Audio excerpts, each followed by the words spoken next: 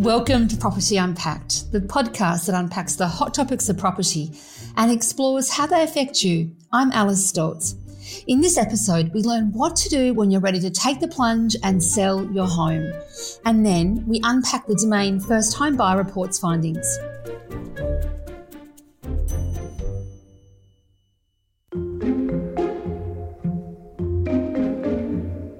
Selling a property sounds simple, and with homes turning over faster than ever, vendors are keen to list and get the best price they can while the market's hot.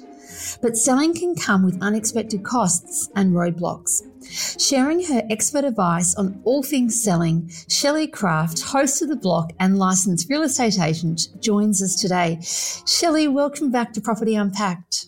Well, thank you so much for having me, Alice. It's lovely to speak to you, albeit virtual today. Indeed. Now, Shell, I know so many people who sort of oscillate between should I sell, should I not sell, and just can't quite get across the line.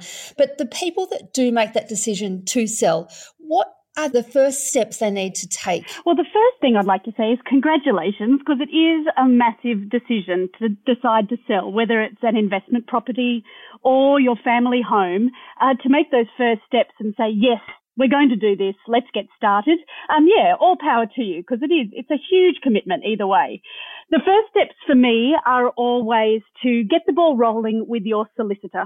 Now, of course, this differentiates between certain states as to who's responsible for getting the contract in order, but always let your solicitor know that you are thinking of selling, and they can start to get the ball rolling from their end. The most important thing, I guess, around the home is to make sure there are no surprises that could hold up proceedings when it finally comes to getting that deal. So there are things like your pool compliance, making sure that your fence is all ticked off. If you have done any renovations around the house, make sure you have all those certificates in order so that there are no surprises for you or the potential purchaser at the end of the day. If you're an investor and you've done a big reno, make sure you've got your occupational certificate before you even decide that you are going to sell. And of course, check in with your solicitor on all those details. And then you know there aren't going to be any nasty things that will hold up the deal at the end of the day. And Shelley, are you suggesting that you engage the solicitor before engaging an agent? How does that sort of timeline work? Look, again, it does vary between states, Alice, as you know. In New South Wales, where I am, your solicitor does do the draft of the contract.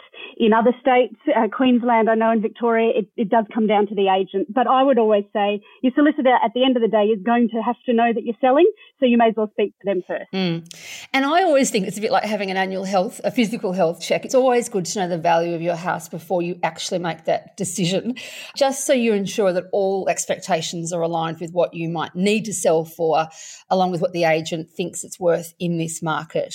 Absolutely, absolutely. The next big one I'd say is if you have tenants, make sure you have the conversation with them early on in the piece as well. Whether that needs to be in writing or not, that will come down to your leasing agent, I suppose.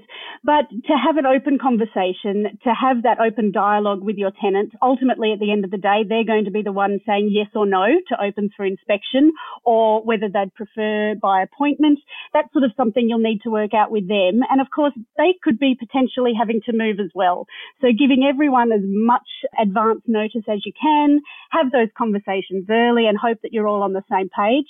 And are they prepared to actually present your home the way you would want your home presented for sale? If you have tenants, they may not have the care that you would like them to have come open for inspections. And of course, work out with them where they are in their lease and again, the legalities of them potentially deciding to leave early. And what you're going to do about that, the potential of them wanting to stay on, and whether prospective buyers need to be aware that it will be sold with a tenant. Just have those conversations early in the piece, and again, no surprises. And that leads us to my next question, Shell. I just want to talk about the costs involved with selling. I think there's so much sort of interest around the costs associated with buying. We know about stamp duty and all those sorts of things, but obviously there are costs in selling, and it does differ from state to state. But can you just sort of give us a broad brushstroke look at what the costs are involved with selling? Oh, look, again, that is a tricky one between state to state. Obviously, your agency costs vary with commission, what they might want paid up front for marketing and that sort of thing. And we can chat about commission in a little moment. Again, your surveyancing or solicitors costs are there. Big one to think about, and this is probably for our holiday rental market or here in Byron Bay, where a lot of people do use their homes as holiday homes. For part of the year, they might go on a holiday themselves and let their house out or put it on Airbnb. Are you going to be hit with capital gains at the end of the day? And maybe that's a big expense that you didn't consider. Do you use your home in these COVID situations as an office? Or do you have an established office space in your home that could also affect your takeout or your capital gains at the end of the day? And moving expenses. Again, this can be huge. If you're not settling or simultaneously settling or moving straight into a new property, storage comes into that. Of course, getting all those odd jobs done around the house before you move, that could end up being an expense that you hadn't really planned for. And then coming down to the marketing of the property, which does vary between agencies. And I think also one that I really stand behind is the sort of bake in the cost of styling of a property, because I really do think that can make such a difference. And whether or not that means removing furniture and just sort of reworking with what you've got, or taking everything out and getting professionals in to style the whole property, is up to the vendor. But it is a cost that I think is worth baking into that figure and having an allowance for it, because it does make such a difference when you're showing your house. Absolutely. And are you moving the whole family out during this process? Do you have hotel fees, or are you renting somewhere else? Absolutely, Alice. And that decluttering is probably one of those things I'd put in there as well. As you say, whether you're having it professionally styled, whether you're going to give it a try yourself. If you've got an agent, hopefully you have a great one that is going to help you with that along the way and offer you suggestions. If you've got a good friend that is prepared to be super honest with you and will come in and say, you know what? All those beautiful family photos, the 400 of them that you have up on that particular wall, love it when it's your home, but maybe that's something you want to think about removing and covering up all those nail holes as well. So as you say, the decluttering and then the styling on top of that. Yeah. There will be expenses there. I think it's a really easy thing for people to do, is just to go to lots of inspections themselves. And when they walk, whether or not they want the property or not is a different story. When you walk through the house, think, what's wrong with this house? And often it is usually there's too much clutter, or it's dirty, or it's not, clean enough or something. But when you go through inspections, you really begin to work out what it is that helps sell a home. And I think that's a really important part of the process for a vendor to experience themselves, to be aware of what they can apply with that within their own property. Yes, and I've always said buyers want to be able to imagine themselves living in the space, not living with you in the space. It's two very, very different prospects. Yeah, so true. And probably not your 3 teenage boys or something, or, like all these things that are sort of hockey sticks and footies and all that. That all needs to go somewhere. And I think that, if people aren't in that situation or stage of life, they're just like, oh my gosh, this is a house that's not for me, That's right. And look, pets as well. Yeah. What do you do with the dog, Shell? What happens to the dog during this process? That's a really good point. Look, we have moved that many times that my poor dogs have, have frequent flyer miles happening at the local kennel. But I move them out, not only to give the garden a little bit of a break, but there's certain smells in your house that perhaps you don't notice because you live with them every day, and pets are one of those. So I would say have the heart to remove your pets from the space in the lead up to the sale process, as well as throughout the sales process if you can. Having open for inspections and having to do something with the dog or the cat, it also makes them a little bit nervous. This is their home and this is their sanctuary.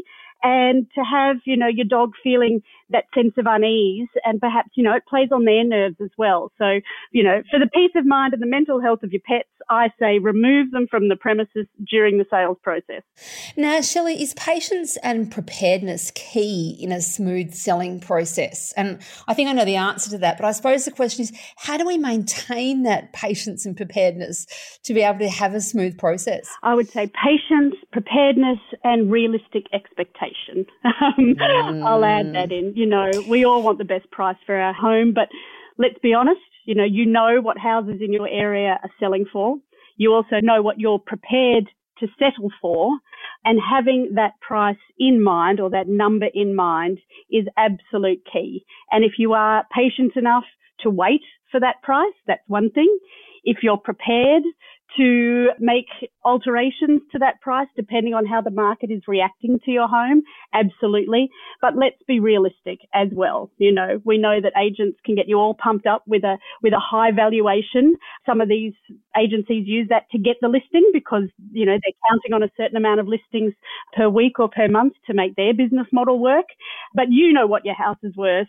And if you aren't prepared to do all those little jobs to fix it up, you can be realistic about that too and go, well, you know, I'm prepared to settle for a lower price because I just can't be bothered doing the work. I don't have time to do the work, or I have no way of doing the work. And you can always, you know, put that in with your listing price. And look, I think at the end of the day, if you're engaging an agent, which obviously most Australians do that, there is a reason for that. And whether you like it or not, you are kind of signing up to taking their advice and helping and them steering you through that campaign. But so often I see people say, oh, well, I won't listen to the agent anymore. And it was like, you made that decision X weeks ago. You kind of need to follow through with it, I believe, if you have committed to it. Well, if you've chosen the right agent, and this is certainly one of our keys with our mistakes that vendors can make is A, listening to family and friends when it comes to selling, because everyone is a property expert these days. You have to choose the right agent for you. And that doesn't necessarily mean the person that you bought the house from 5, 10 or 15 years ago. Think back to that experience, but definitely shop around and find an agent that you can have those candid conversations with, that you do feel comfortable with. Often our homes are our greatest asset. And if you're selling, you're doing it for personal financial reasons, you want to have confidence in that person that they're doing the right thing for you as well. So having a great relationship with your agent is key, and you shouldn't have to listen to anybody else's advice along the way if you have that relationship with your agent. And I think also not necessarily the agent that is quoting the highest price for the property. So often I see people sort of seduced by this idea, if I go with X agent, I might get an extra $100,000, while the more safe pair of hands might be more realistic potentially. So you need to really weigh that up in the process and don't be, I suppose, too greedy in just going with the one that is offering the most amount of money when it might not actually come into fruition. That's all right. And look, again, have a look at back what they've sold in recent times. Some of them could be a fluke. There are those anomalies, particularly on auction day, where somebody, as we see on block auction days, sometimes somebody just loves the house so much that they're prepared to pay well beyond expectation for that home. That does not necessarily mean that agent worked hard to get you that best price. So feel free to shop around. I say be a secret shopper. Go to lots of opens in your area and just see how that agent reacts at an open house. Are they engaging? Are they telling you too much? Are they saying, oh, this couple's going through a divorce, this is going to be a quick one, get your price in. Make sure you have those conversations as a secret shopper and see who works best for you. Cheryl, what mistakes do you see vendors making in those early days of selling? You know, I think we always sort of think of you sort of being on that buying side, but now as an agent, you are obviously seeing people sell. What are some of the mistakes that you may have seen? Oh, look, I just want to clarify, of course, television is my first love. I am a qualified agent now, and that came about as a love of the industry. I've always bought and sold properties ever since I bought my first house at about 22, and I've gone through 100 since then. So I have been the buyer and I have been the seller, and now we have an agency here in Byron Bay of our own. So I'm getting the skills, but as you say, I do come from that seller side a little bit more than working with prospective buyers. But I do say that the mistakes that I see are, of course, listening to family and friends. And I know they all have your best interests at heart.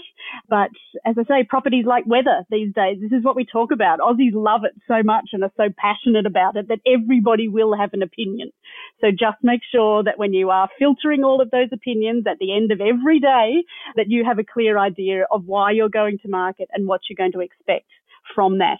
I'd also say, and we see it on the block a lot, knowing who your buyer is. And I ran this home to our contestants all the time.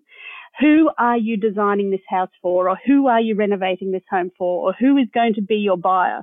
Because often we get the answer, oh, well, it's for young families, it's for downsizers, it's for kids, people with teenage kids. Well, that pretty much covers everybody. So be very aware of who the buyers are in your market And you'll also find that by going to other open houses and see who's shopping around your particular area at a particular time. The reason you moved into the neighbourhood might be very different to what's happening in your area now if you've been there for 20 odd years in a particular place. So know who the buyers are and who's shopping in your place, and make sure you cater for that with your styling. If you're going to do some little renos before you sell, don't ostracize anyone with, your beautiful Marrakesh bathroom when that's not actually of interest to the people in your area at this time. Shelley Craft, thank you so much for joining us today. It was terrific talking to you, Shell. It's an absolute pleasure. Thank you for letting me wear this more professional hat today, Alice. It suits you. Bye, Shell. See you.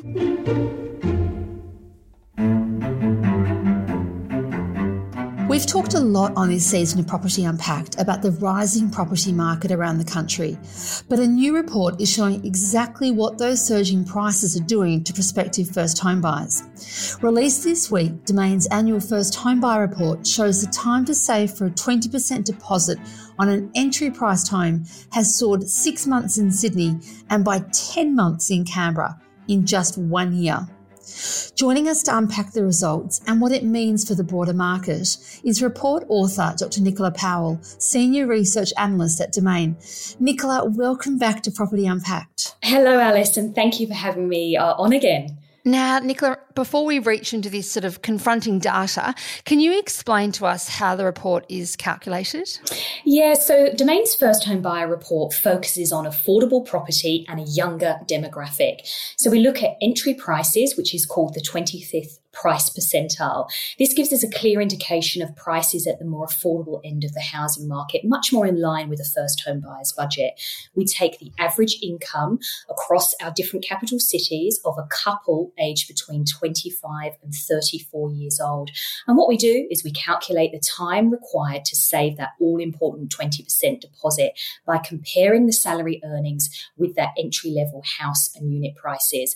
We do make some assumptions. We assume that each person saves 20% of their post-tax income on a monthly basis, and that they pop it into a standard online savings account. So we calculate that tax and we calculate that interest earned on savings as well. Yep. So this is really based on people who are deliberately trying to save for a house, not kind of just living their life and forgetting to put money away for a deposit, obviously. Yeah, we focus really on that age bracket. So the average age for purchasing your first home in Australia is 35 years old. But obviously to make that purchase at 35, there needs to be savings and a savings plan in place to get to that point of purchasing. So we've really focused on that younger demographic and that income of that 25 to 34-year-old bracket. I'm just lingering on that idea that the average age is now 35 when someone buys a home. That's extraordinary, isn't it? And I can only imagine how that number has evolved so far to where it is today from where it used to be a couple of decades ago. Absolutely. We have seen the average age increase of that first home buyer is 35. And look, I think it is challenging conditions for first home buyers, particularly to save that 20% deposit. And it's likely that we'll continue to see that average age increase. Why don't we just unpack what's going on? So, Nicola, what are the key findings about how long it takes to save for a house or a unit in our capital cities? So on average, across all of our capital cities, for an entry house, it takes 4 years and 11 months. On average, across our combined cities, it's up 4 months compared to the same time last year. For units, it takes 3.5 years for a couple to save that 20% deposit. And a bit of a silver lining, this is stable year on year across those combined capital cities. But it is vastly different though, Alice, depending upon the city in which you're trying to purchase. Sydney, longest savings time for an entry house, 7 years and 1 month for a couple, over 14 years for a single person trying to purchase. Oh, the time to save, though, has significantly increased over the past 5 years too, with some big growth in Melbourne, Sydney, Hobart and Canberra also. What's going on there, Nicola, in those cities? Yeah, so over the last 5 years, we've seen the time to save a house in Canberra increase by 20 months, in Hobart increase by 22 months, in Sydney it was 11-month increase, and Melbourne up 13 months. What we've seen in these 4 capital cities over the past 5 years is entry house price growth has exceeded wages growth. And I think this has become even more challenged due to low wages growth and weak saving rates as well. If we have a look at those entry house prices over the past 5 years, and honestly, Alice, these are some eye-watering figures. Entry house prices in Hobart have jumped 72% in the past 5 years. In Canberra, it's nearly 50%, slightly lower in Sydney, Melbourne. Sydney up 25%, Melbourne 36%. So some big shifts there. Nicola, at my heart, I'm an optimist. So when I look through what your report has found, units are obviously more affordable. Is that a really good option for people in this cohort to think about that, knowing that it is that little bit less time to get their foot on the property ladder? Absolutely. Units had a significantly shorter savings time compared to houses. While unit prices already are significantly lower in terms of their purchase price compared to houses, which offers obviously a quicker market access for first home buyers, the real positive here is that savings time has remained stable over the past year across the combined capital cities. What we've found for unit price growth, it's been weaker across most of our capital cities compared to house price growth. So what that has meant is it's translated into quicker deposit savings time in Sydney and Melbourne. And in Brisbane, Adelaide and Canberra, it's remained stable for first home buyers over the past year. So it definitely provides better buying conditions. And all of our other cities, there's only been a modest increase of 1 or 2 months savings time compared to this time last year. So I think the thing is, if people are feeling really despondent by some of the numbers that you were talking about, a unit could be a really good alternative for people who are that hungry to get into the market sooner than later, knowing that eventually that could become part of what ideally becomes a bit of a portfolio for them to at least get equity in the market. Absolutely. And I think as well, when we have a look down into the regions, the areas within our cities, we found that the further away from the CBD, the quicker access to the market is. So the shorter the savings times to save that 20% deposit. And I think as well, one of the things that's really been a game changer for some first home buyers, which I think is really an answer to affordability, is the way that we work has changed over the last year. So what that means is for those that are able to work from home or at least do a hybrid, they are able to look further afield, perhaps into regional areas or out in our city fringes, to gain a quicker access to the market in order to get that lower entry price point. And is your feeling, Nicola, that regional prices will keep potentially going up? So if people are in that camp and looking further out of the metro cities, they do need to sort of go earlier than later and to see more profound price growth wash out to the regional areas? I think at the moment what we're certainly seeing is focus has been on our capital cities now, and so we're seeing that rate of growth in our cities outperform regional areas. I think we're likely to continue to see price growth in regional areas, but I think in terms of bang for buck, you tend to find it's much greater in regional Australia compared to our capital cities. Nicola, what effect does an increase in the time to save for first home buyers have on the overall or broader property market? Ultimately, it means first home buyers, their access to market is going to take longer, and I think it's particularly challenging during periods of strong price growth, particularly when we've had prices rising at the fastest rate in decades. So I think, when we have a look at some of the initiatives in place in the market, gaining access to the market sooner could be advantageous for some buyers. When we have a look at, say, the federal government's first home loan deposit scheme, which allows a first home buyer to gain access to the market with as little as a 5% deposit without incurring the additional cost of mortgage lenders' insurance, there's clear advantages to this scheme because it allows access to the market sooner, and particularly when we've got rising prices. When we have a look at the time to save, it shaves years off the time to save for an entry price deposit. Nicola, just finally, leaving your crystal ball on the table, you've obviously got it now. Where do you see things for first home buyers heading in the next 12 months then? We're already starting to see a decline in first home buyer numbers, so the number of home loans that are being financed to first home buyers. And I think rising prices are already squeezing first home buyers out of the market. They made a comeback during the height of the pandemic last year. What we've started to see this year is increased activity from investors and owner-occupiers. So I think, the financial hurdle to save that lump sum deposit under rapidly rising price conditions is challenging. It's going to continue to be challenging for first home buyers. But I do want to look at both sides of the spectrum of affordability. There's mortgage repayments and there's saving a deposit. So low interest rates have actually improved the affordability of mortgage repayments. So as a percentage term of your income, it takes less to meet that mortgage repayments because interest rates have been tumbling in recent years and they're at historic lows. But it's also those low interest rates have been a key driver of property prices. So it ultimately makes it harder to save for a deposit. So I think, we're already buying our first homes later in life. As we mentioned at the beginning, it's 35 years old in Australia and it's likely to continue to edge higher. And Nicola, what happens then in the years to come? We know the RBA will eventually increase interest rates. What happens in scenarios like that for first home buyers? If they sort of buy in a year and then interest rates go up the year after that or something, it does make it all the more challenging, doesn't it? There'll be some homeowners or prospective first home buyers that have never experienced an interest rate hike.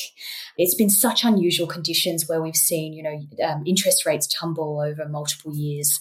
I think it's about making sure a first home buyer has that buffer for increasing mortgage repayments as a result of increased interest rates. While we've got low interest rates at the moment and it's unlikely to move higher, we've already got some of those fixed term mortgage rates moving higher at the moment. So I think it's about having that buffer and factoring in that interest rates will eventually move higher. And I'm sorry to sound all boring about that, but I also think it's a really good way for people just to put an extra bit of saving away each month if they start assuming rates will go up now, and then paying off that little bit extra of their mortgage if they can as soon as they enter the market. I think it's a great habit to be able to get into if one can. Absolutely. That's a very smart tactic to have. And I think particularly when you look at how we've lived our lives over the last 12 months, we've got record high levels of savings. We're all spending less. We're not going to be having international holidays for some time.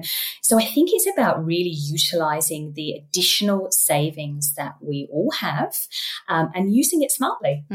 Nicola, that was great talking with you. Thank you so much. Thank you.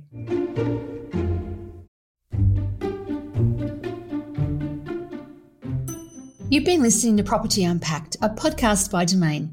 If you like what you've heard, hit subscribe and have new episodes delivered to you as soon as they drop. Our executive producer is Adrian Lowe, with production by Hayley Cools and editing and mixing by Dan McHugh. For more property news, advice and market insights, head to domain.com.au or download the Domain app. Thanks for listening. Chat to you soon.